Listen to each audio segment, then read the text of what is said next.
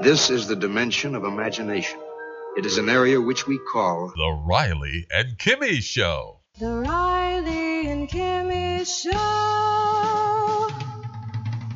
And welcome to this throwback kind of day, not a throw-up kind of day. No, throwback means we go back in time. That's because it is a Thursday, and right next to me is my master of throwing back. Kimmy! I got one name. Kimmy!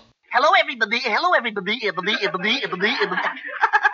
Hi. Hi there. I am your host, Patrick Riley. You weigh 163 pounds. You are a very stupid fellow and not likely to succeed. Well, right on all those points, but Kimmy is none of that. She is something else. She's strange, and I like it. She's strange, just the way she is.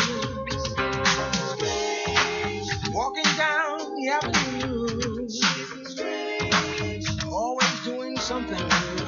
She's always doing something new. She will do something new on this episode. We guarantee it. She does it every day. That's right. Brand new show every single day of the Riley and Kimmy Show. Hello, Kimmy. Hello. And how are you on this throwback?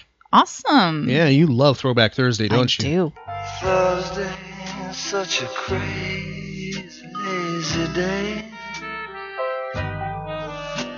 Thursday has its own peculiar way of saying hey. Sometimes Thursday almost makes you want to run away.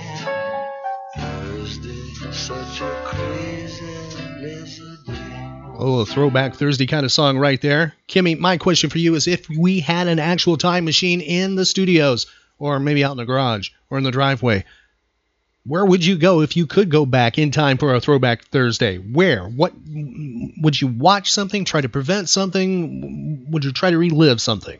Wow. Well, I haven't given it that much thought. Well, what comes to mind instantly? Come on. Instantly. Going back in time. Going back in time. Anything. Anything. Anything. And you're not limited like Sam Beckett was on Quantum Leap. He could only go back for the duration of his lifespan, although they did an adjustment towards the final season with that. Anytime. You can go anywhere, sort of like Dr. Brown did. Doc Brown did with Back to the Future, or sort of like Mr. Peabody does with the time machine. Can I bring myself information from the future? Oh, why not? You can corrupt the You can totally corrupt the timeline. And like cheat? You can corrupt the timeline. What would you do? Lottery ticket numbers and stuff? Is that what you would try to do? Let me get this right here. You would try to do a Marty McFly kind of thing where he grabs the baseball stats from the future and takes it back to himself, and that, takes it back to a relative and thing. Yeah, maybe. You would actually do that one. Maybe. Well, he doesn't actually take it back. Biff does. That's true. Biff gets it. Yeah. Biff. Yeah. So that's what you would try to do. Go back with lottery numbers or something like that. Perhaps. There's Kimmy's Throwback Thursday memory moment. What she would do if she had a time machine. And you don't have to have a time machine to go back in time, because the Riley and Kimmy Show takes you back in time every single episode. We guarantee it, especially by focusing on something called the Golden Age of Radio. Now, you may not have grown up during the Golden Age of Radio, or perhaps you did, and you would like to have some fond memories come back. We do that, but we also do old-time radio to focus on a forgotten genre that influenced film, television, and even comic books. Great pop culture, fantastic performances. I like to call it ear candy, the theater of the mind. We focus on that every single episode of the Riley and Kimmy Show. So tell your friends you found a different spot on the dial. That's right, something brand new every single day, pop culture escapism. Please help the show grow by following us on social media. Tell your friends about it, share with them, have them like our pages on Facebook, Twitter, Instagram, YouTube, and more. Archived episodes available all the way back to number 1 on our website.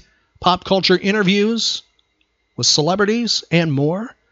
And we also have the platforms available for you to take us anywhere, listen any time of day or night, like on iHeartRadio, iTunes, and SoundCloud on our website. What's our web address, Kimmy? RileyandKimmy.com. Find archive podcasts of The Riley and Kimmy Show at RileyandKimmy.com.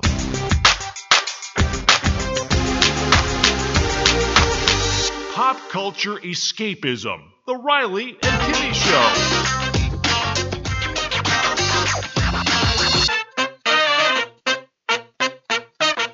The Riley and Kimmy Show. Shall we play a game? That is the big question on this Throwback Thursday. Does Kimmy want to go back in time? Challenge your brain cells with some pop culture trivia. What say you, Kimmy? Well, yeah. I need to point out the timeline has been adjusted. It is corrupted. It's not in linear or chronological order. It's all scrambled up. Yeah, sort of like I am. Or like scrambled eggs. Kimmy likes that. Scrambled eggs. Well, we're recording before the hour sunrise, so Kimmy's thinking breakfast now. I hope you can stay focused, though, Kimmy. Bacon. Yeah, stay focused here. Help Kimmy out with answers. She believes in time travel answers. That means you, who are in her future and she's in your past, can communicate. Yeah, a temporal communication thing opens up. I think it's crazy. She says it works. Who knows? Well, let's see. Help her out. Yell at, shout at, whisper to whatever computing device you have the Riley and Kimmy Show playing on right now. It could be anything because we are mobile. We are global. Your very first question, Kimmy, is in the world of television. We're looking for the year within 5 years that this TV show premieres on MTV. Identify the show first and then tell us the year within 5 years it was first seen. Let's fry something. Yeah, check it out.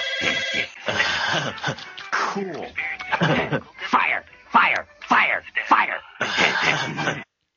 Feel like I'm around Kimmy there. Kimmy, can you tell me the name of the TV show? Beavis and Butthead. Yes. What year did it premiere on MTV? 1992? You get it? It was 1993 that happened. It was on this date.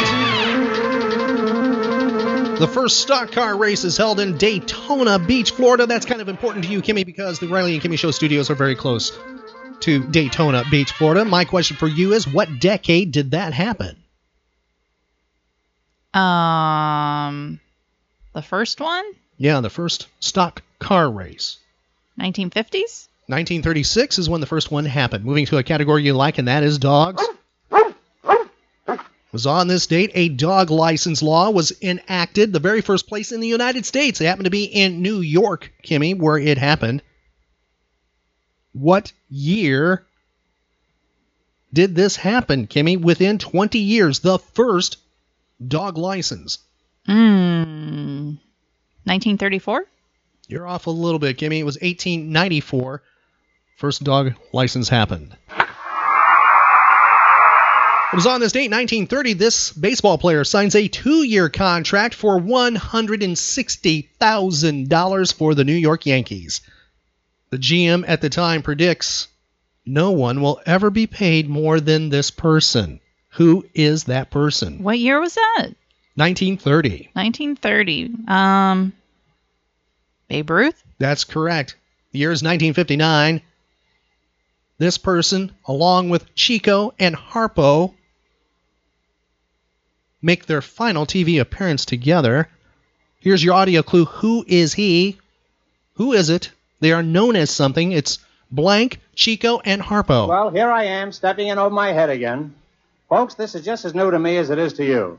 I've never done one of these shows before, but we've got several couples up here on the stage, a lot of people in the seats out front, and the doors are locked, so I've got to go through with it. Who is it, Kimmy? Groucho Marx. All right, and Chico and Harpo with him are known as? The Marx Brothers. Correct. Their final performance on television, this date, 1959.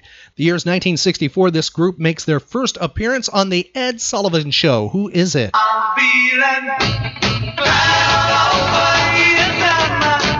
glad all over, baby, I'm glad all over, glad you're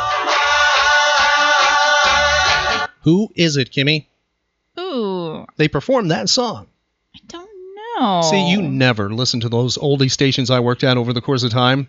Never. Sure I did. No, you didn't. That's the Dave Clark 5.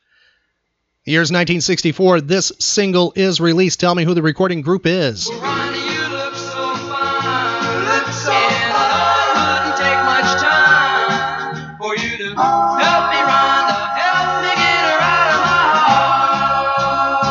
heart. Who is it, Kimmy? The Beach Boys. Year's 1970. This person opens her first outing as a solo performer. Sure, she performed this one. 1970, it was number 1 on the charts. Tell me who it is. One of these old days, if you should ever miss the arm that used to hold you so close, or the lips that used to touch yours so tenderly, just remember what I told you the day I set you free. There's no mountain high enough, no valley low enough. Who is it, Kimmy? Diana Ross. Correct. The year is 1974. This group gave their debut performance in England. Who is it? And baby, I want you. You give me something I need. Now tell Kimmy, can you tell me the name of the band? Bad Company. You hard rocker, you metalhead. Moving to 1980, the 6th People's Choice Awards happens. It's honoring the best in popular culture for 1979. Favorite all-around male entertainer is whom? You want to see agitated? I can be aggravated, infuriated, frustrated, vexated, and irritated. Who is it? Alan Alda. Correct. Favorite motion picture actress. Who would it be? 1980. No clue. I have one in reserve here. 1980. Shout it out to Kimmy. Whisper it to her. Don't know. Here's your clue. Was Jack O'Dell emotionally disturbed? Was he a disturbed man? Did he have reason tonight to be disturbed? I don't know. Mr. Gibson said he was drinking. Is it true? How do you account for his behavior tonight? What did he say to you, Mr. Spindler? I gave up long ago the belief that movies were to be used as propaganda. First and foremost, a movie has to be entertaining. It has to take you on an emotional trip. It has to take your heart and your mind and bring you out of yourself somewhere else. If on top of that, it'll also make you think, then that's greatness. Can you tell me who that is? Jane Fonda. Correct. You know what she's talking about right there is almost impossible now in theaters, the way people talk. I can't be taken away. Right, I know. What she was saying there, I have to wait till it comes, till it's streamed. Yep. Yeah. All right. Moving back to trivia. 1986 People's Choice Awards happening for items of the 1979 pop culture experience. Tell me the favorite TV dramatic program. Dallas?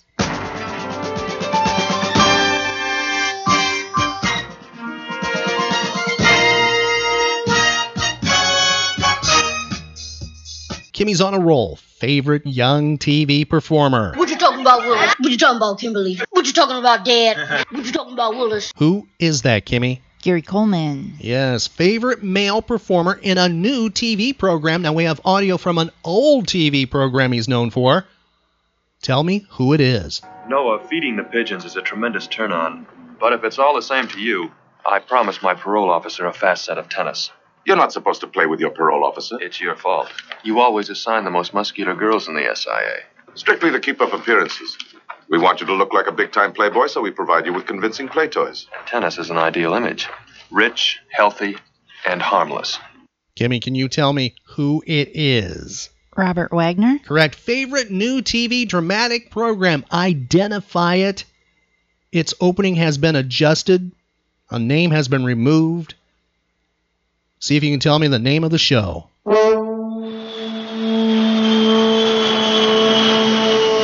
This is my boss, a self-made millionaire. He's quite a guy. This is Mrs. H. She's gorgeous. She's one lady who knows how to take care of herself.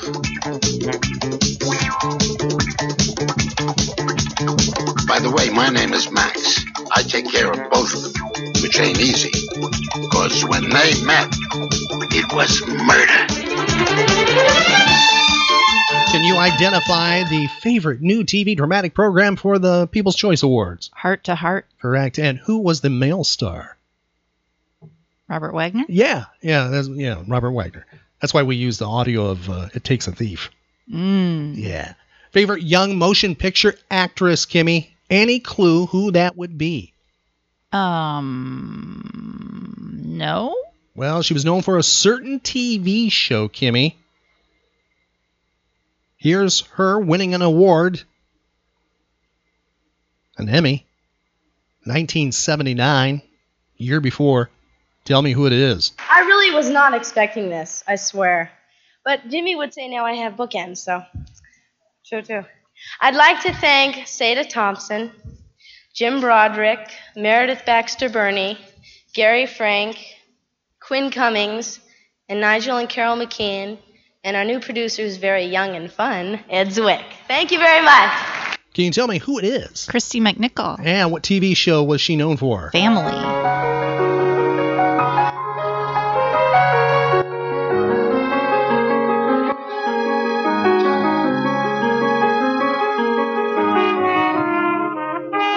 Yes, Family. Kimmy would know that one. And Christy McNichol, by the way, at that time period for film was making $1.5 million a picture, which is very, very good at that time period. Uh-huh.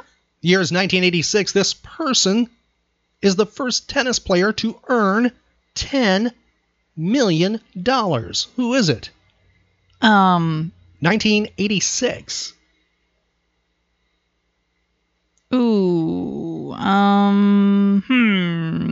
Chris Evert? No, it is a female. Tracy Austin? No, Martina Navratilova is who it was. The year is 1987. This recording artist ends a tour that he claims would be his last. It was not his last tour. Who was it? Working on a night move, trying to make some front page driving news. Working on a night move.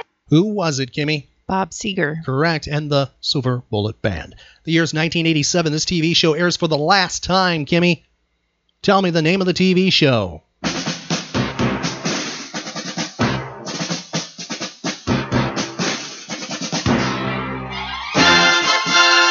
What is the name of that TV show? A-Team? Correct. What network aired it originally? NBC? Correct. How many years was it on? Was it on for 2, 4, 6, or 8 years? 6. It was on for 4 years, a total of 98 episodes. The year's 1996. This movie is released, Kimmy. Tell me the name of the film. Here's your audio clue. Well, how do they establish that, sir? I mean, are the cars counted daily, or what kind of a routine here? Ma'am, I answered your question. I'm sorry, sir? Ma'am, I answered your question. I answered the darn... I'm cooperating here. And there's no, Sir, you have no call to get snippy with me. I'm just doing my job here. I'm working with you on this thing here, but... Okay.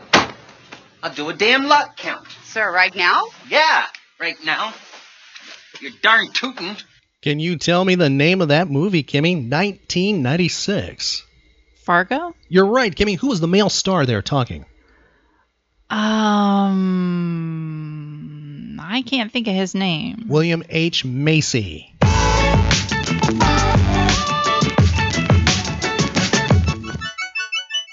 Celebrity and notable birthdays. This person born 1921, known for this TV show, Kimmy.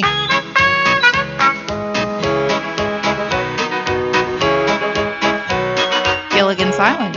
Yeah, that's right. Gilligan's Island, born 1921. This individual appeared in more than 200 films and television shows. It's over 200. Tell me who it is. Here's your clue. Gilligan! Gilligan, we don't need another one of your ideas. We're in enough trouble now. That's a great idea, Gilligan. A dumb one. But, Professor, when you put on a stage show, you've got to have rehearsals. H.H. has been running our legs off all day long. Oh, you're really something. At night. Who is it? Alan Hale? Yes, Alan Hale Jr., born 1921, died 1990 at the age of 68. Next person, actress, stage and film, Kimmy, and also did commercials. Born on this date, 1943. See if you can identify who it is. There's lasagna with ricotta, which I really love a lotta. Pizza with pepperoni, mozzarella, no bologna. A gorgeous thing, creamy chicken a la king. Weight Watchers has 23 entrees. That's more deliciousness than anybody else. 23 including chicken sweet and sour, southern fried or cacciatore, spaghetti, ravioli, and there's ziti macaroni. There's filet or fish au gratin. Oh, now what have I forgotten? Weight Watchers. This is living. Showing off her skills there with a commercial way back when. Can you tell me who that is? Julie Andrews? No, Kimmy, here's another clue. Her winning the Golden Globe Award back in 1999. Thank you very much indeed. I'm a little overwhelmed because it's just 32 years since I stood one of these on a mantelpiece, and it's been calling for a friend ever since. And just so very, very glad to have it here. I became an actor because I wanted the thrill of turning into other people as completely as I could. And I would like you, all of those of you who have seen Gods and Monsters, to know that that is the real me and this is digital. Who is it, Kimmy? I don't know. Lynn Redgrave, born on this date in 1943, died 2010 at the age of 67. Next person, known for this group, Kimmy. He was vocalist and drummer. Tell me the name of the group. Take the last train to Clarksville and I'll meet you at the station. You can be The Monkees. hey, we're the monkeys. And people say we monkey around, but we're too busy singing to put anybody down. Mickey Dolenz having a birthday. He is 73 today. Kimmy, this next person, identify who it is. Singer. Had a hit in 1980, which might surprise people. Did not hit number 1. It was number 9 on the Billboard Hot 100. Tell me who's having a birthday. Here in my car, I feel safest of all. I can lock on my doors. It's the only way to live in cars. Who is it? Gary Newman? Yes, celebrating his 60th birthday today. Next person, news anchor, Kimmy. Identify who it is and tell me how old he is within 5 years. The circumstances of how I became nightly anchor were things happened very rapidly, and suddenly I found myself in this position. And I think it was kind of a delayed reaction to understand kind of the importance that people have always held these, 3, evening news anchor positions at a pretty high place. And I was still going through this, like, you sure you got the right guy? This wasn't a mistake. So there was a lot of adjustment. But then in further reflection and people asking me about it, I thought, that's a big deal. Who is it? Is that Lester Holt? That is Lester. How old is he today within 5 years? 56. He's 59 today. Next person, actor Freddie Prinze Jr. celebrating a birthday. How old is he today? 35. He's 42. I see dead people. Celebrity and notable deaths. Famous people who passed away on this date. Kimmy, you tell me why this person is on that list. 1874, dying at the age of 74, was Millard Fillmore. Why is he on the list? He was a president.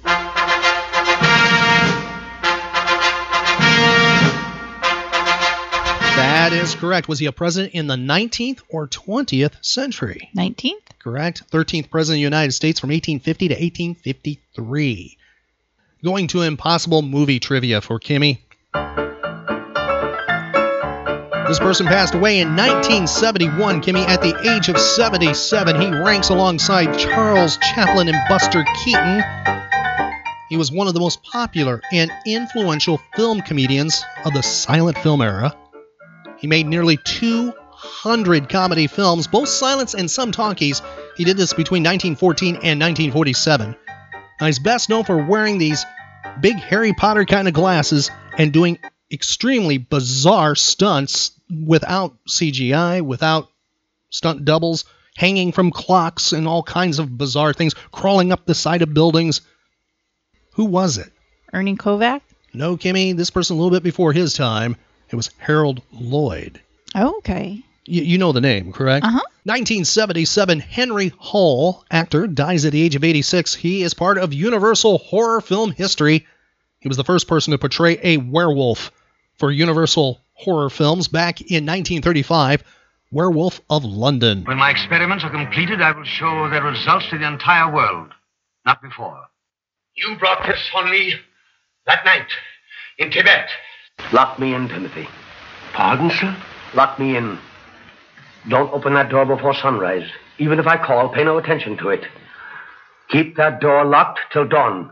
Henry Hall, you recognize him, Kimmy, the movie Werewolf of London. Not played a lot on the creature features, occasionally on Svengoolie, and it has over the course of time, but it's not one thought of being a werewolf movie, and it is. Jack Pierce, who did the Wolfman, Lon Chaney Jr.'s makeup, did this work as well. He had to cut back his concept because the actor didn't want all this makeup on him at the time. The actor's very powerful, pulls it off without a lot of makeup. He is quite sinister. It's worth checking out. That is Werewolf of London. The year is 1985. Edward Andrews passes away, an American actor. He dies of a heart attack at the age of 70. He is one of the most recognizable character actors that has ever been on television and in films. Very popular in the 1950s through the 1980s. You recognize him. You know him, Kimmy. He had premature, stark white hair, looked a lot older than what he was. Always or usually wore these thick, horn-rimmed glasses. Generally played a nasty guy. He was in multiple Twilight Zone episodes. One that comes to mind might have inspired Stephen King a little bit because it was about a car that comes alive and torments him. It's called You Drive. What are you trying to do? What are you talking about? I thought you said the car was in the repair shop. Well, it was. What's it doing here? Will you please explain to me, how did it get here? They didn't deliver it? Well, it didn't drive itself home. Wait, don't answer that. Well, why not? Ollie, what on earth is frightening you? Nothing. I just don't feel like seeing anybody, that's all. Well, I don't know what it is, but if you don't get over these heebie-jeebies, I'm going to call a doctor. Fantastic episode, Twilight Zone. He was also in Thriller, a couple of Thriller, the Boris Karloff Thriller episodes, one called A Good Imagination. Oh, good afternoon, sir. Is there something I can do for you? Yes, there is. Do you have a book called The Insider? Ooh, that would be O.P. O.P.? Out of print. I don't have a copy on hand. I could probably locate one for you. See, The Insider and Others. That's by J.P. Morgenstern, Klein Press, 1939. That's rather a rare item. Yes, I can't find it anywhere in town. Oh, you collect Morgenstern, eh? That's right. Then you'll probably agree that The Insiders is the best novel he ever wrote. Oh, no doubt about that. Oh? I have a doubt. What do you mean? The Insiders is not a novel. It's a short story. Yeah, sure. Slipped my mind. Yeah, it's just a fantasy. Like you're pretending to be a customer. What is your business here? Private investigator. Private investigator. He could play sinister quite well. Sleazy, slimy. Another episode of Thriller to check out. He plays a person plotting murder, planning on killing his wife. It's called A Third for Pinochle from 1961. I was just going down to the workroom, my dear. I've got a bit of puttering to attend to. Maynard, answer the door. Yes, my dear.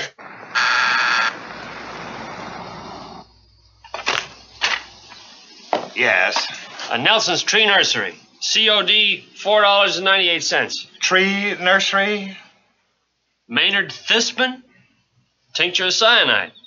Maynard, did you order cyanide? Yes, I did. For the weeds, my dear. However, I have changed my mind some other time. Huh? We don't want it, young man. Don't you think that was a useless extravagance, Maynard? You can always pull weeds up by hand. Oh, there's always a stubborn one. Got to kill them. With cyanide? But cyanide's a very bad poison, Maynard. Yes, I know. Well, it's good and bad. Depends on who gets it.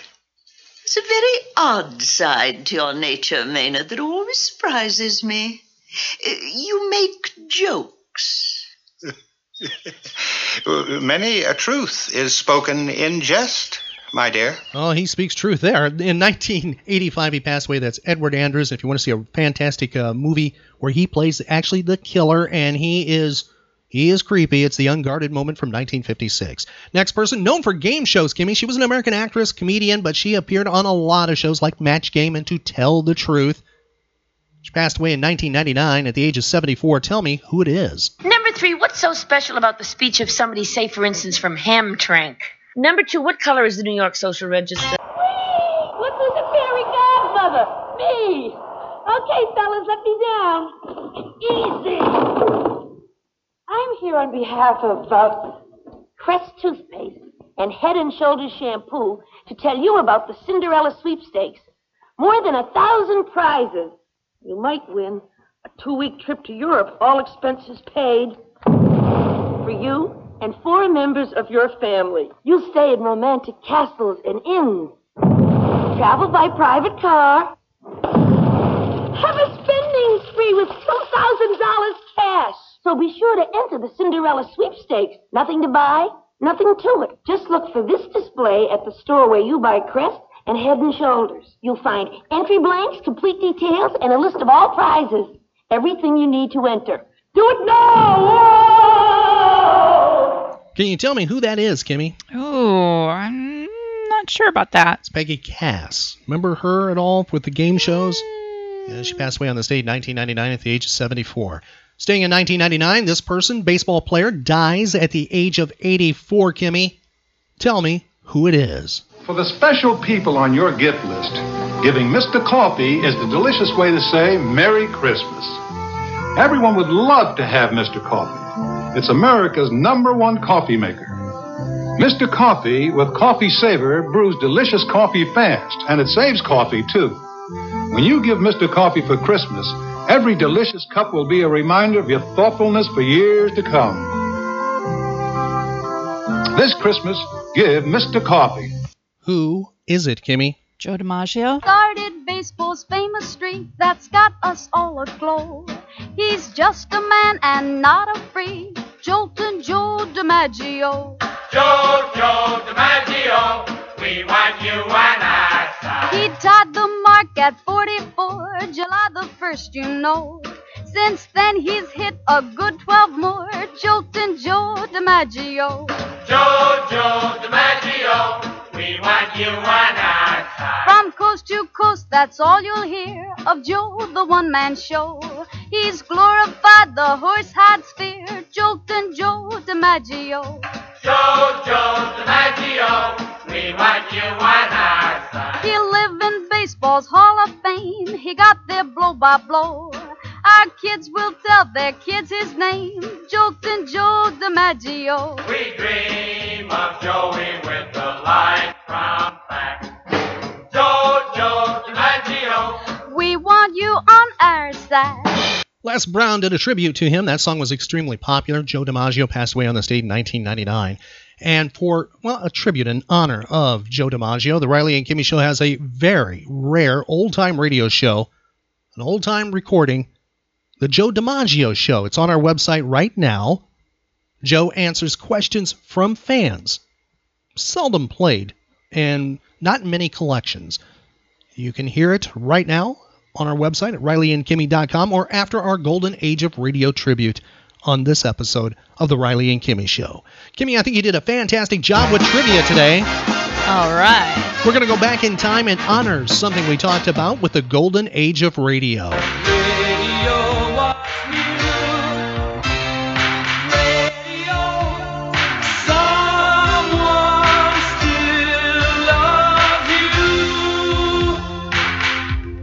Actor Henry Hall died at the age of 86 in 1977. In honor of him, we're going back to his golden age of radio work. We have an excellent example from 1949. Here's Henry Hall starring in Gulliver's Travels on the Riley and Kimmy Show.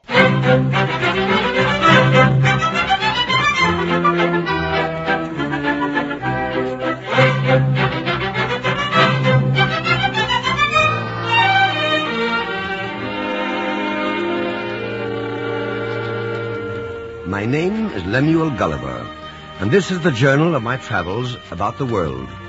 For 16 years I sailed the seas, first as surgeon and then as captain of my own vessel. And in that time I have had adventures the like of which few men can dream, and I shall feel the stamp of it for all my days. It all began in the year 1699, when I accepted a berth aboard the vessel Antelope, bound for the South Seas. I shall not trouble you with the particulars of that voyage, but let it suffice to say that in our passage we ran afoul of a tropic storm. The weather being very hazy, we had lookouts posted at every masthead. Then suddenly, through the fog, a voice cut down from aloft. Breakers to port! A rock a half cable's length!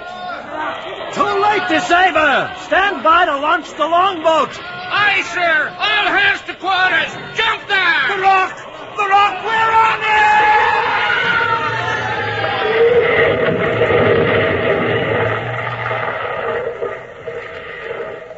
The good ship Antelope foundered almost immediately, and we were all consigned to the mercy of the waves. But there was no mercy in that madness. I grasped a floating timber and held on, tossed heavenward by the giant swells, and then dashed down into the roaring seas.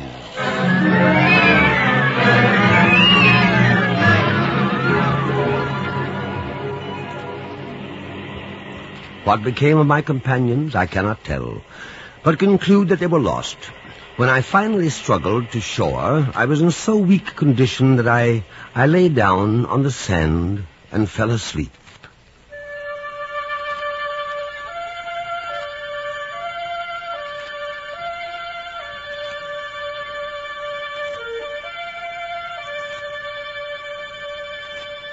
Some hours later, I was awakened by a noise like the humming of insects, a silken whispering like grass in the wind. I tried to rise, only to find my arms and legs fastened securely to the ground, and the very strands of my hair pegged out in the same manner. Then suddenly, I heard a buzzing near my head, a strange, high-pitched, fluttering sound. I could not move my head, but as I listened to this tiny buzz, I thought the sun and waves had unhinged my senses. For as I listened closer, more intently... Man Mountain! Man Mountain! Man Mountain! It was true. Man Mountain! There were words. The little insect humming was really words.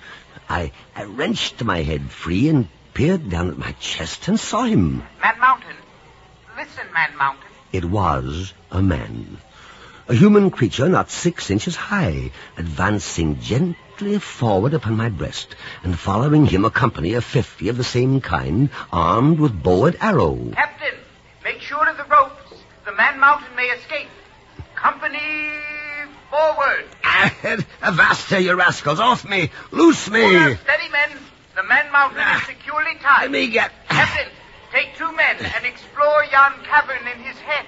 Here now, stay off me. Get out of my nose. Get out of my... Achoo! Aye. That sneeze sent you sailing. Now loose me, do you hear? Untie me. Hear me, Man Mountain. What? Still here?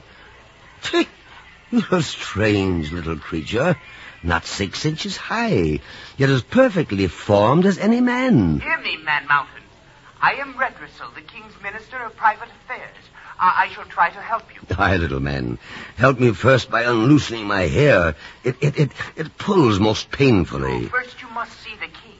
Well, if you'll not unloose me, then you must feed me. I am faint with hunger. That is attended to. Yonder on the plain a herd of cattle approaches, and I've sent to the King's cellar for several hogsheads of wine. Now, be content, Man Mountain, and remember, Redrissel is your friend.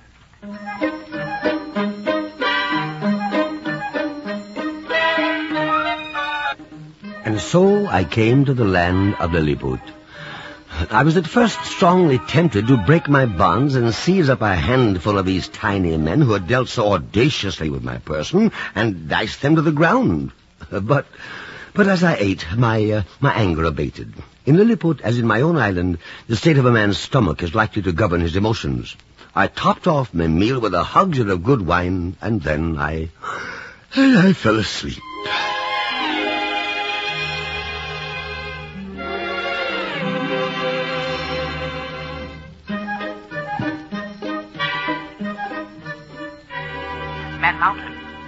Man Mountain, wake up. Soldier, shoot an arrow at him. Ow, ouch! Oh, what is it? Where am I? You are in an ancient temple. It was the only building large enough for you. It took 1,500 horses to draw you here. Why, what's that? Oh, the Emperor. Oh, down on your knees, Man Mountain, quickly. It is the Emperor.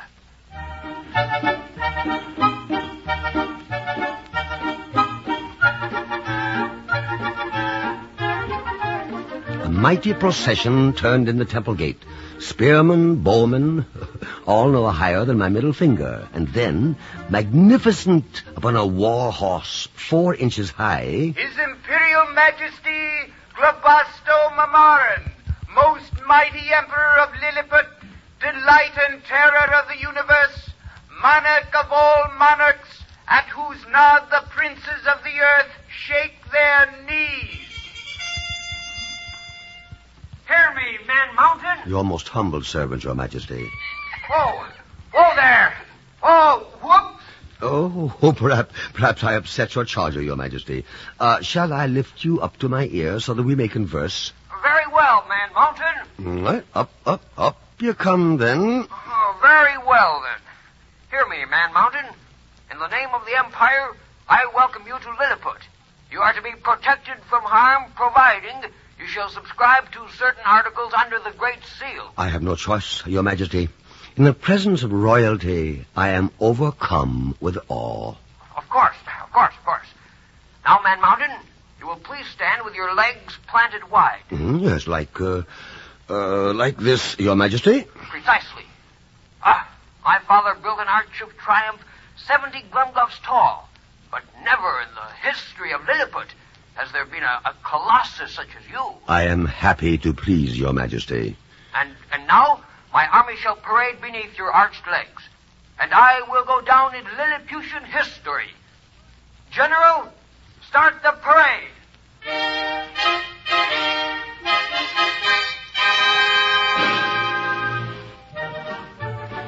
And so, with horses 16 abreast, flags flying and bands blaring, the mighty army of Lilliput marched between my feet in the bravest military display ever seen on the island empire. Then the emperor caused the chain to be struck off my ankle, and I was set at liberty. And as a special mark of esteem, I was invited to the most solemn of all court proceedings. With Redwhistle, the minister, perched on my shoulder, I sat on the ground and watched the dignified procedures. Watch carefully, Man Mountain. You are to witness the annual performance of the king's ministers. See, all is ready. Oh, what is that thread stretched tight between those tiny poles? The royal tightrope.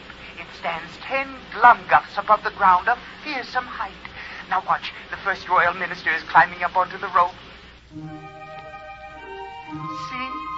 He somersaults, jumps, leaps, stands on his head. Amazing, such skillful tumbling I've never seen in England. Tell me, how do they acquire such skill? Oh, they're trained from their youth. You mean, as acrobats? The king's ministers? Why, yes. In Lilliput, when a political office is vacant, the emperor holds a contest, and whoever jumps the highest and does the most difficult feats on the tight rope wins the office. How remarkable. That's Flimnap on the rope now, candidate for office of royal treasurer. Oh, he's superb. Oh, what grace, what agility. Oh, yes. All the king's ministers are notoriously agile.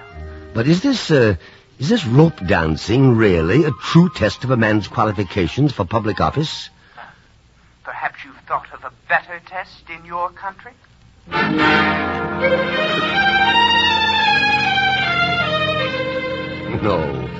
No, on second thought I fancied not. The ministers of my country must also be expert in dancing the tightrope and cutting agile capers. Perhaps it is more logical to have him tested on a real tightrope.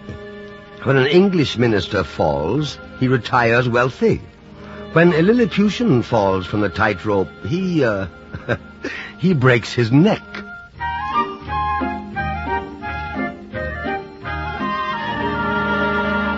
I now began to enjoy my stay among the Lilliputians. Never had I beheld a more entertaining prospect. The country round about was a continual flower garden. The towns like the painted scenes of a city in the theater. Surely, thought I, in this setting of ideal loveliness, these tiny, doll-like people must have attained a state of happiness and perfection that we larger mortals only dream of.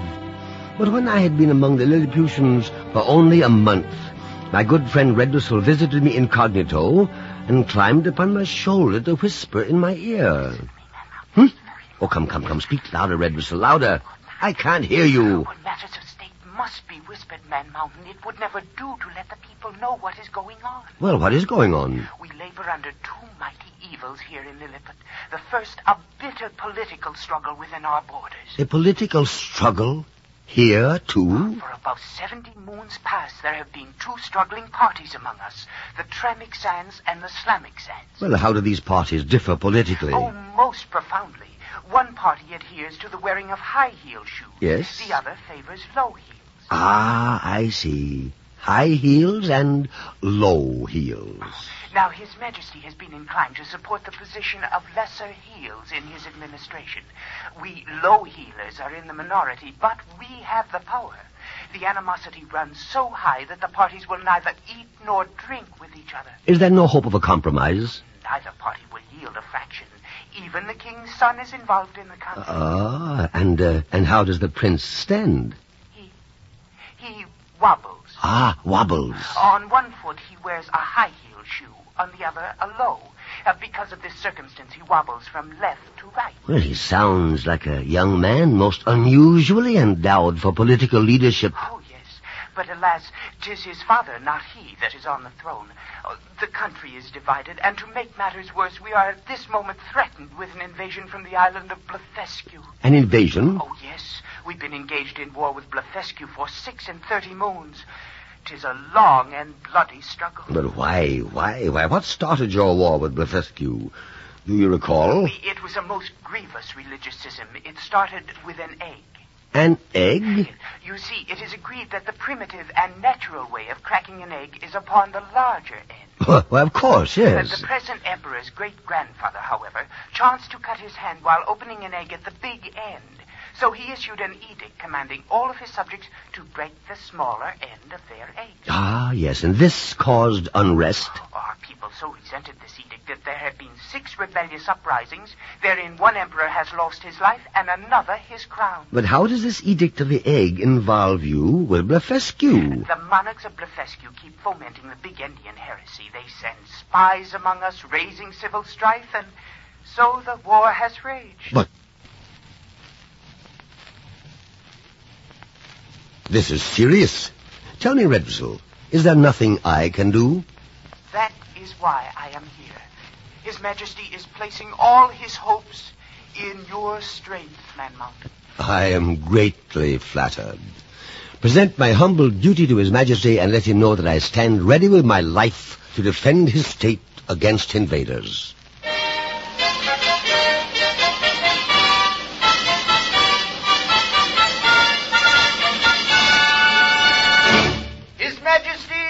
The Emperor of Lilliput.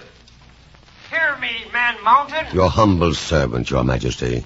My spies have informed me that the fleet of Blefescudian warships waits only the turn of the tide to sail upon us.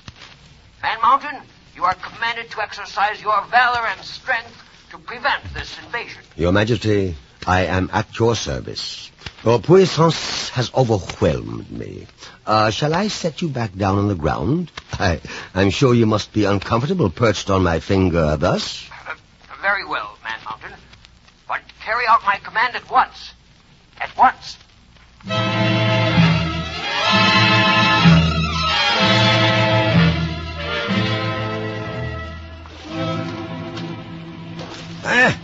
Hold tight, Red Whistle, hold tight. The water's almost up to my shoulders. Don't slip, Man Mountain.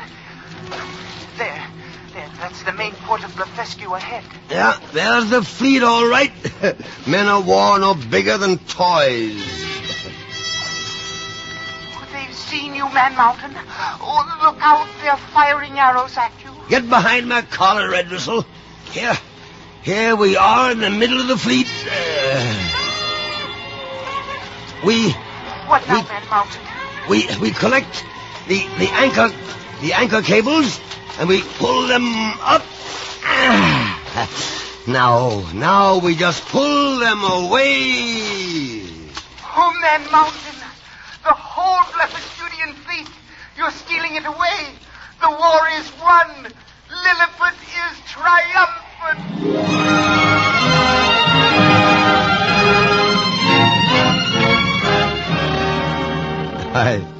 I was a hero, the man of the hour.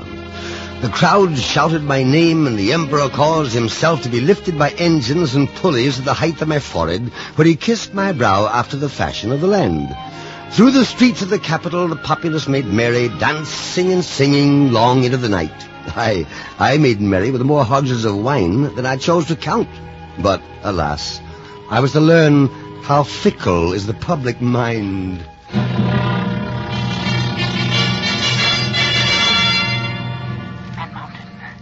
Man Mountain. Who is it? Who is it? Wait till I get my spectacles. Sigh, Redrussell. Oh, yeah. Well, what brings you out in the morning, my friend? Wait till I bend down. Now, what is it? An affair of state. I thought everything was settled by now. The ambassadors arrived from Blefuscu to make peace, did they not? Let me come closer, Man Mountain. Huh? I must speak for your ear alone. Let down your fingers. Very well, then. Better here. Now, up you come. Now then, Man Mountain, I've come under express order from His Majesty. Well, now, what does he want of me now? He commands you to go at once to Blefuscu to seize the Blefuscudian king and all his royal army and to bring them back to Lilliput for public execution. But zounds, man, he can't be serious. You're no longer in any danger from Blefuscu. Their fleet is destroyed. Now, why not try to live in peace? Oh, my friend, such is not the habit of princes. His Majesty is determined to rule Blefuscu. And he has other orders for you. What other orders? He has in his possession a list of all people in this kingdom known to be big Indians. He wishes you to seize them and... But this religious schism is not my affair. Nevertheless, it is His Majesty's intention to stamp out the entire race of big Indians. All eggs in Lilliput will be broken at the small end. And if they refuse? They will be exterminated. I understand. Now listen carefully, Redrussell. You may return to His Majesty and say to him that I refuse to comply with his orders. You may say to him that I shall never be the instrument for bringing any race of people to death or enslavement.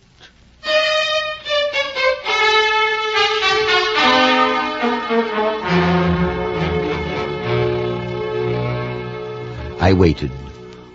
All day the streets were deathly quiet. From my window I observed a continual stream of ministers with portfolios flowing toward the palace. I waited and I pondered. I saw old Admiral Bolgolam and Limtok, the general of the armies, hurry away to give orders. When night fell, I became more and more uneasy. Then, in the palace courtyard, by the flaring light of torches, a grim procession formed. Listen, loyal citizens of Lilliput. Hear the words of the Emperor. Articles of impeachment against Lemuel Gulliver, the Man Mountain, for treason, sedition, lèse-majesté, and other capital crimes. Article 1, whereas...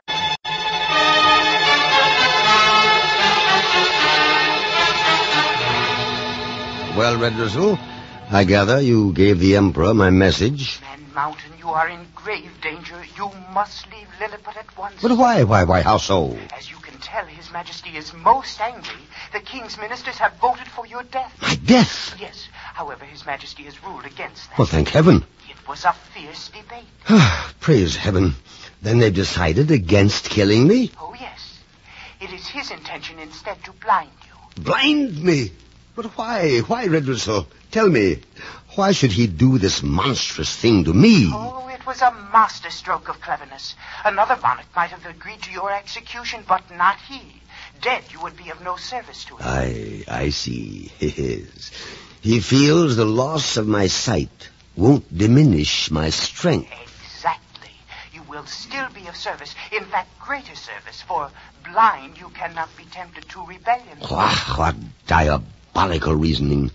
What a low, contemptible race is this treacherous tribe of princes. In Europe or in Lilliput, there is no gratitude under a crown. Oh, it would seem so. Was there no voice raised in protest to this monstrous plan? One voice. I am no longer a member of His Majesty's cabinet. You? Forgive me the things I've said, Red Whistle. My friend. I could not bear to think of you reduced to such ignominy, Man Mountain. At any moment I expect to be accused of the big Indian heresy. Thus His Majesty treats revolted ministers. I've come to warn you to make your escape. The company to shoot out your eyes is on its way. You must have come at great risk. Only my life. I'm deeply grateful to you. But then you must come with me. Now hold tight, friend Red Whistle. We must wade across the channel to Blefuscu and safety.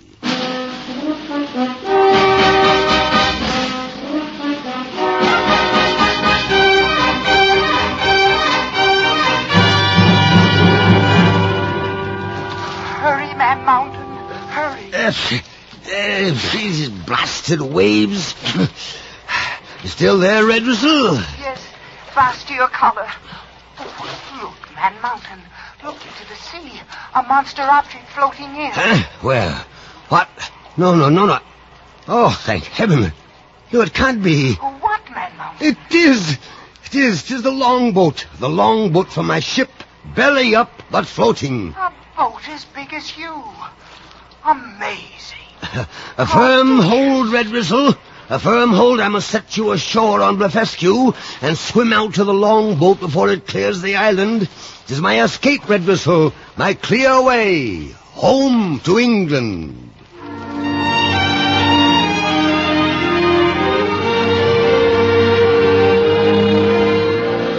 Truly, Providence watches over shipwrecked mariners. For it was indeed the badly battered shell of a ship's longboat that I dragged ashore on Blefuscu. I set sail on the 24th of September, 1701, at 6 in the morning, and within a week I descried a sail. The vessel was an English merchantman returning from Japan. The captain was very kind, although he treated me as though I were raving when I told my story.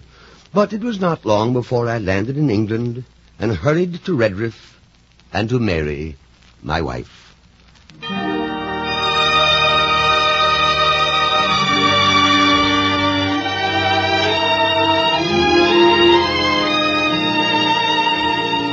I stayed but 2 months with my wife and family, for off I must go on another voyage. So, with tears on both sides, I went on board the brig Adventure, bound for Surat. But my account of this voyage must be referred to the second part of my travels, for thus endeth the first part of the travels of Lemuel Gulliver.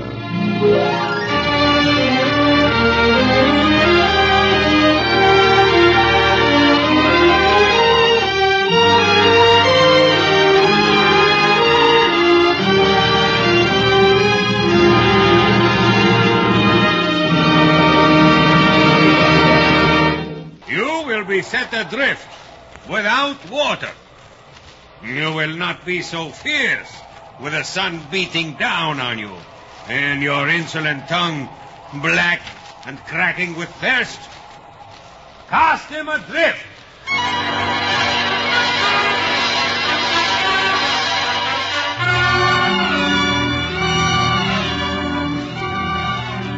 For 2 days I drifted in the sea, suffering much from thirst and exposure.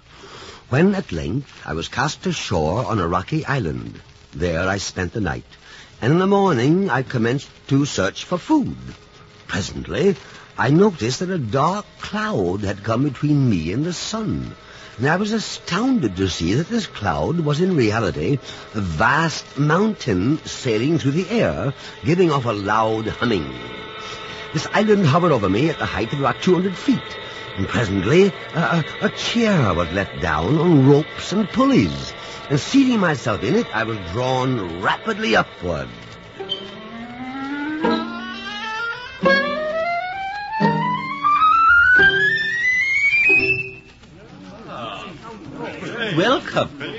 Welcome, stranger, to the flying island of Laputa.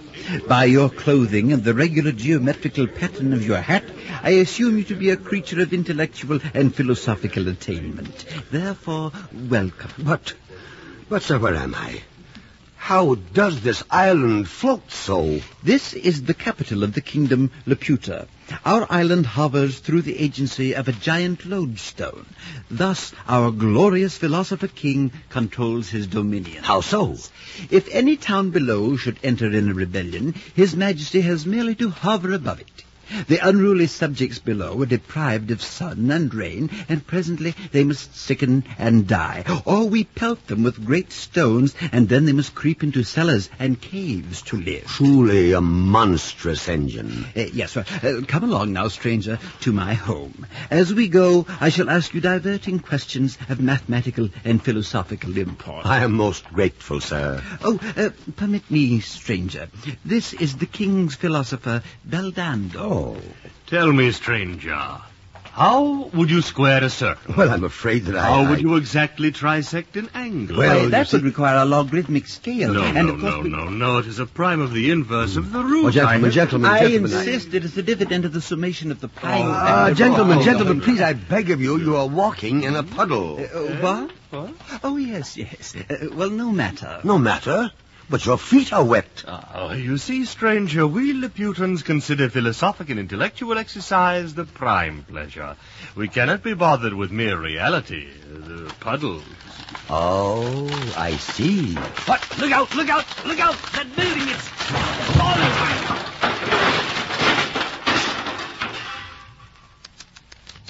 Another one. That suggests an interesting philosophical analog.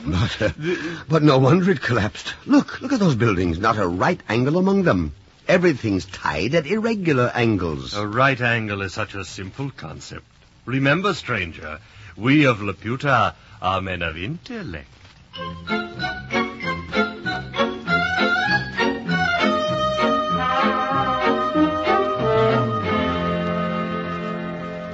And so they were, men of intellect.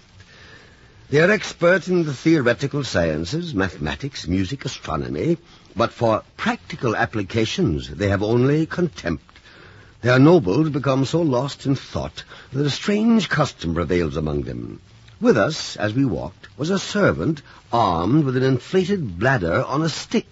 With this, he kept the conversation going in this wise. The concept of the absolute of good is mathematically demonstrable. Is it not, Beldando? The servant flapped his weapon against the ear of Beldando to signify he was to listen. What? Then he flapped his flapper against the philosopher's mouth to signify... Fellow sympathy. Sir. Oh. Yes, quite so. Quite so. You see, these sages, when immersed in speculation, and the servant with the flapper is necessary to recall this to them. Occasionally the servant flaps his master upon his eyes to remind him to look, for otherwise these great scientists would run into every post along the way and trip over every bucket. At this point, a lass of more than extraordinary charm chanced by, and I turned to gaze after her. Come, stranger, what are you staring at? Yonder lass. Hang it, old man, she's uncommonly well set up. You think so? A servant, my spectacles. Huh. Yes. Her nose appears to be a perfect isosceles triangle. A triangle? I detect no imperfection in the ellipses of her eyes. However, her trunk, I'm afraid, departs notably from the shape of the perfect trapezoid. Ah, yes. There are definite irregular obloid characteristics. And her calves conform to no geometric figure with which I am familiar. Now, friend, were we not talking of the diminished seventh harmonic in the tonic scale?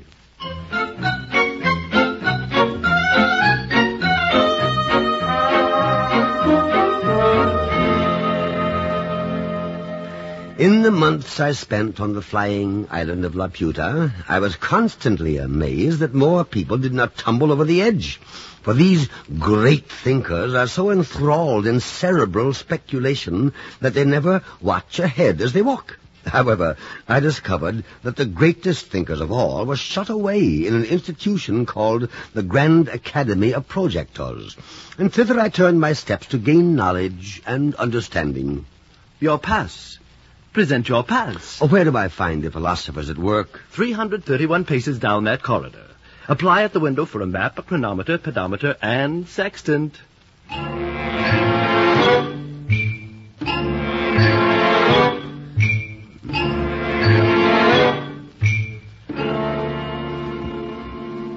This is our first project, the Institute for Human Betterment.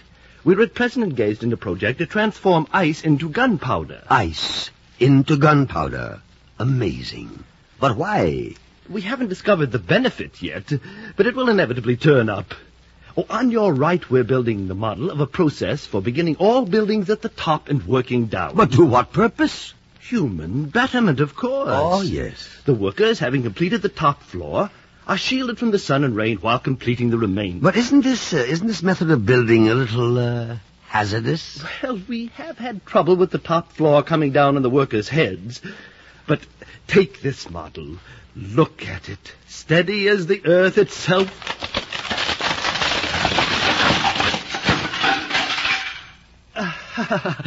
Don't be alarmed. We'll use this model anyway. And our medical staff shall work out a new method of curing cracked skulls.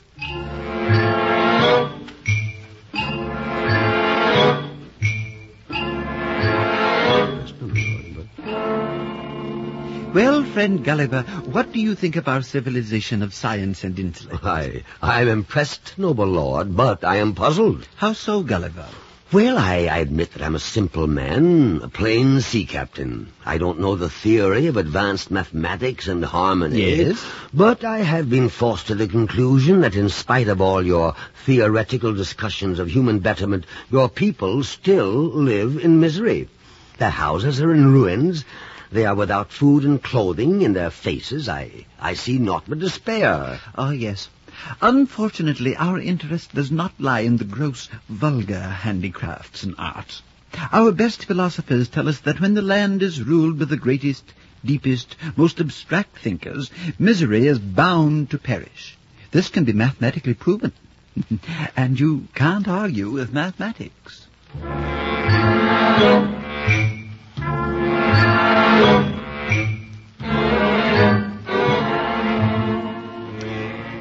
My restless nature did not allow me to remain longer among the Laputans. I came away before I had witnessed the triumph of pure reason and abstract philosophy over human misery. I shipped aboard a small trading vessel to Japan, where I caught an East Indiaman returning to England, Redruth and my beloved wife, Mary.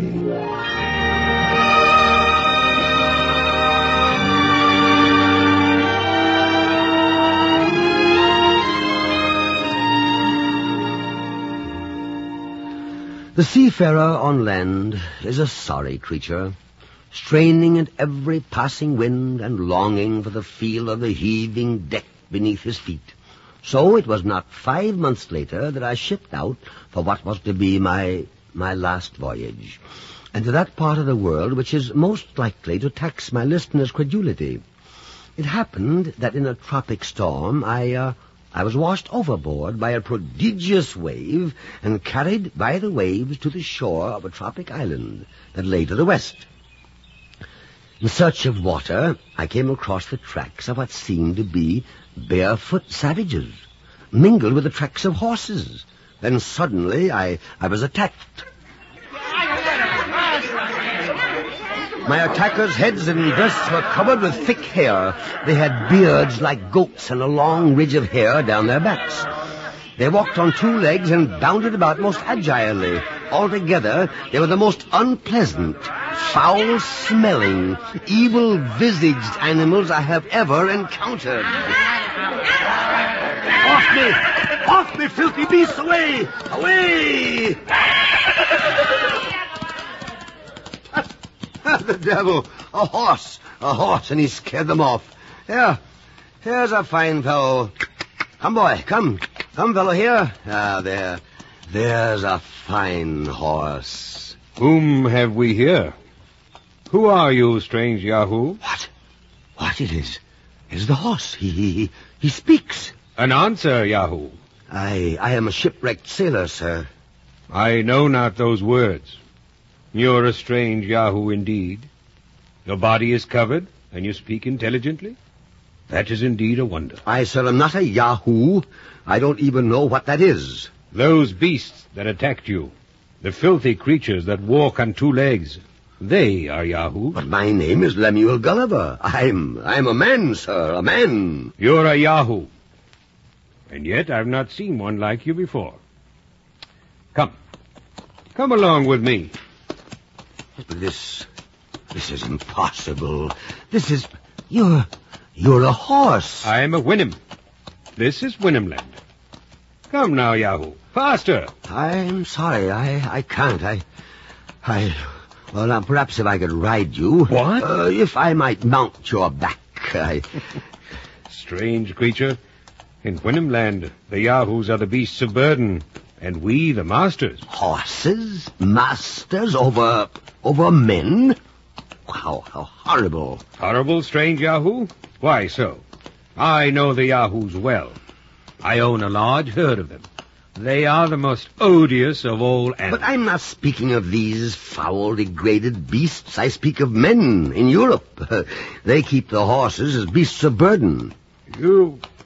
You speak a thing that is not so. You mean I lie? We have no such word in our language. No Wynnum would say what is not so. Well, then what would be the purpose of talking? No. Yahoos can never rule. They are too vicious, foul, and evil-minded.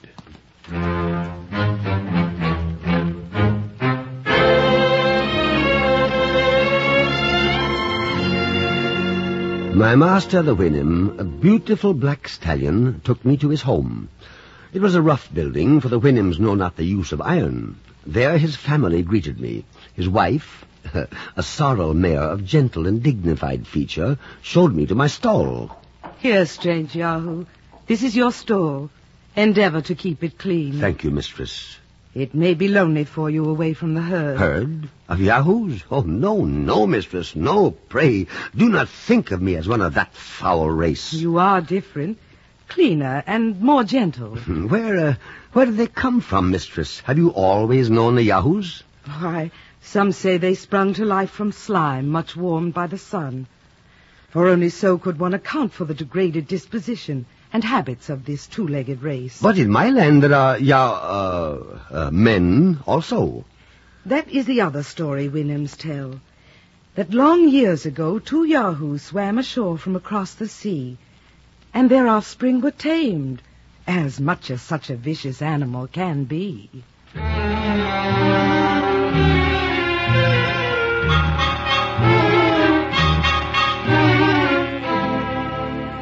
My master continually addressed me as a Yahoo, and when I begged him to desist, he caused a full-grown male Yahoo to be driven into the courtyard, and he ordered me to strip to the waist.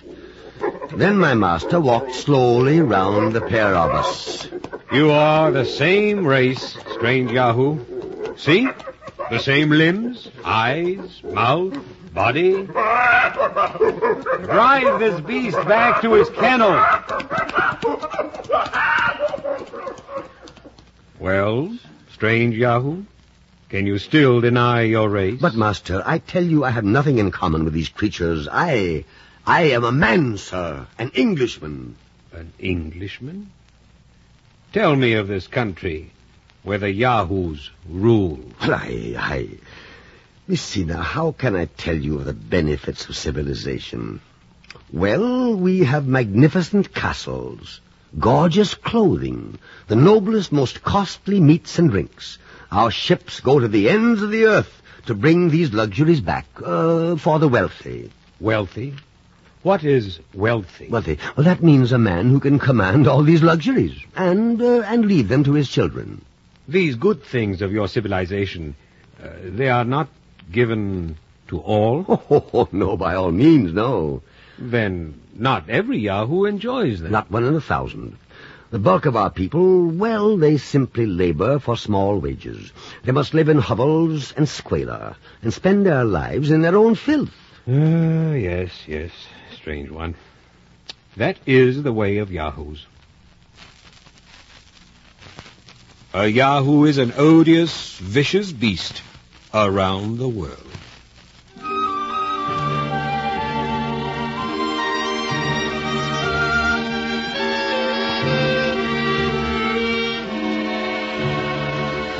During the days I stayed with the Winhams, I could never make my master grasp the difference between the men of Europe and his own bestial herd of yahoos. Again and again he pressed me to explain the wars of my native country. I told him that sometimes one prince does quarrel with another for fear that the other should quarrel with him. Sometimes a war is entered on because the enemy is too strong, and sometimes because he is too weak. My master reported our conversation to the Parliament of Winhams, and they did memorialize him to send me away. Nay, strange Yahoo, I shall keep you with me a while longer. But, master, if the Parliament has ordered We you... know not ordered in this land, Yahoo. The decision of the Parliament is for the good of the nation, and no other force is needed. Is it different in your land, Yahoo? Indeed. In Europe, there is a race of men who live by enforcing the rule of the government upon the people. How else do Yahoos live in your land, strange one? Well, there are the recognized professions, of course, like doctoring. Doctoring?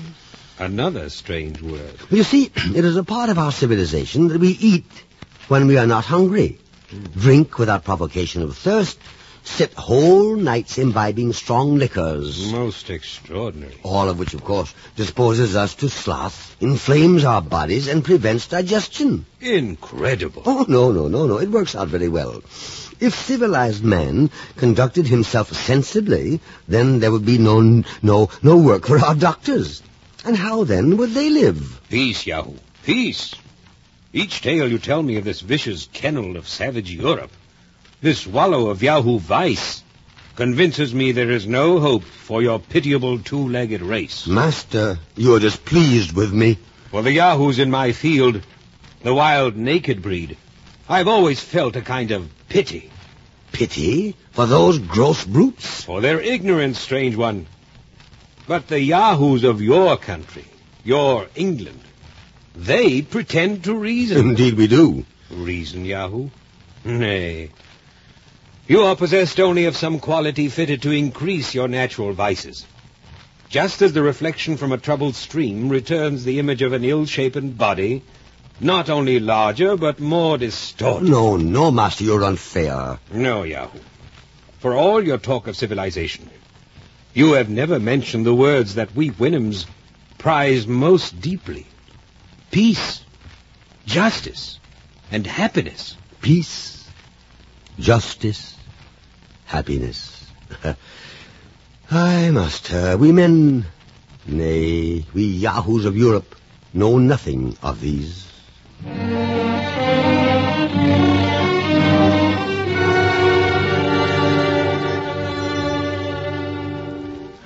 But in time, dwelling amongst the Winhams, I was to learn something of peace and happiness. Here in this land was neither backbiter, pickpocket, buffoon, politician, bawd, procurer.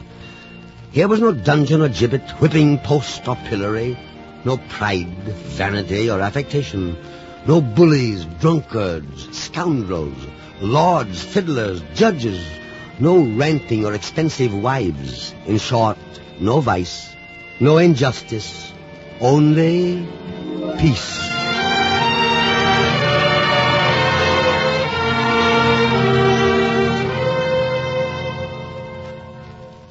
You have lived with us many moons now, Yahoo. And happy, Master. Happier than ever I have been. I have just come from the Parliament of the Winhams. No, Master, no. Don't tell me the decision. I know now that you Winhams alone, of all the creatures on this earth, have mastered the art of living. You do us honor, Yahoo. You must show the race of Yahoos, my fellows. We must live as you do. Brute beasts live with reason. Two-legged, odious savages learn the rule of nature. I know, but hear me, Master.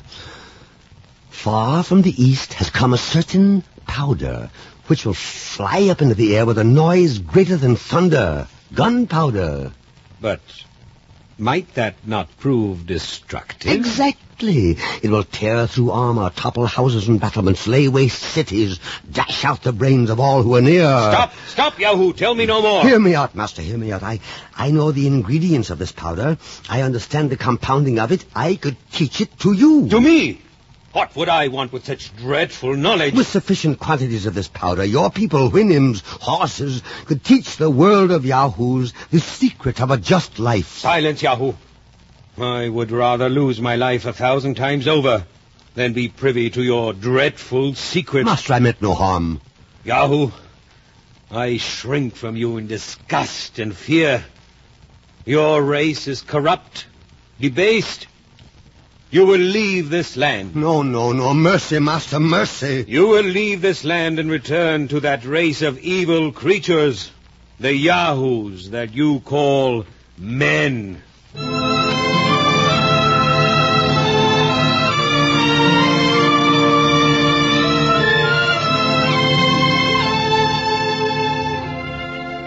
I was allowed the space of 2 months to build a boat, and no Winnim was suffered to address me in any way. My heart was heavier than I had ever known it, and I was filled with a great shame and disgust for my own kind. Then, on the morning of my departure, my master and mistress came to the shore to see me leave. We have come to bid you goodbye, strange Yahoo. And safe voyage. Master, mistress. You are but a Yahoo. You know no better. We pity you. But is there no hope for our race? Are we Yahoos to live forever in savagery and vice? This powder you speak of may be your salvation, strange one. There is but one end for you. Yahoo against Yahoo. You will destroy yourself. Master, is that the only end? Away, strange one. Into the sea. Goodbye, my master, my mistress. Goodbye. Goodbye. Goodbye. Goodbye. Take care, gentle Yahoo. Goodbye.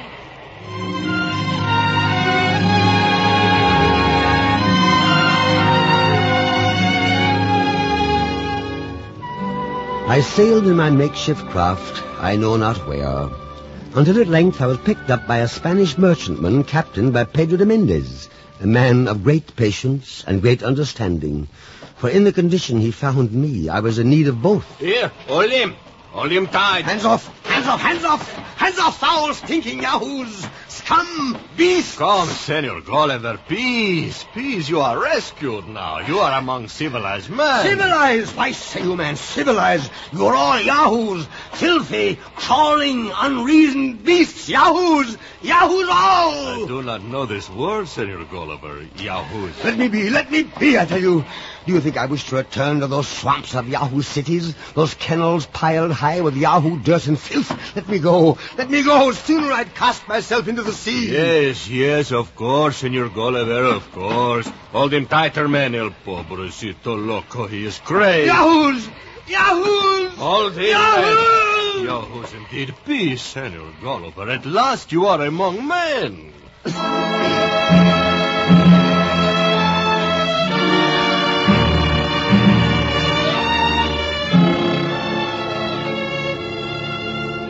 And so, I am back in England, Yahoo land. I've retired to my farm at Redriff, where I hope to spend my declining years in solitude. For the sight, the smell of the Yahoos of the land of my birth have filled me with a loathing and revulsion I cannot disguise.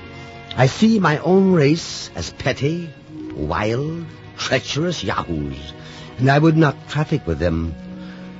Perhaps I may teach the lessons I learned from my master the Winnim, but knowing the nature of my fellow Yahoos, I can but hope for success.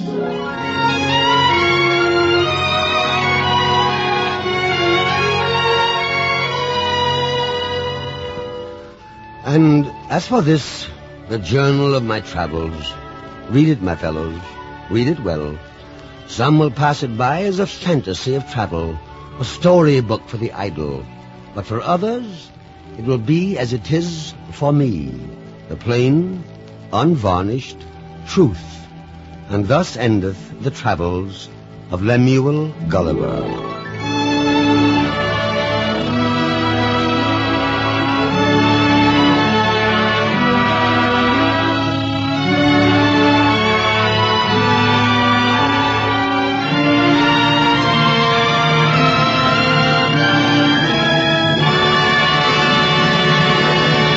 you enjoyed that golden age of radio production, be sure to follow the Riley and Kimmy Show.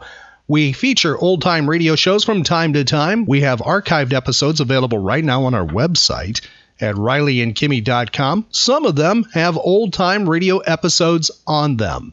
Please tell your friends about the Riley and Kimmy Show. Help us grow. Our social media links are available on our website at rileyandkimmy.com. That's R-I-L-E-Y and Kimmy, K-I-M-M-Y.com. If you friend, follow, and like us, we will friend and follow you back. Also, be sure to check out our website, events page, and our social media pages for updates where the Riley and Kimmy Show will be appearing next. And we're available for your pop culture event and also those that are animal-based, about pets and animals too. We have a spin-off show called Animal Special. So be sure to tell your friends about us. It's the Riley and Kimmy Show, the nerd variety talk show with daily pop culture episodes. The Riley and Kimmy Show. Find archive podcasts of The Riley and Kimmy Show at rileyandkimmy.com.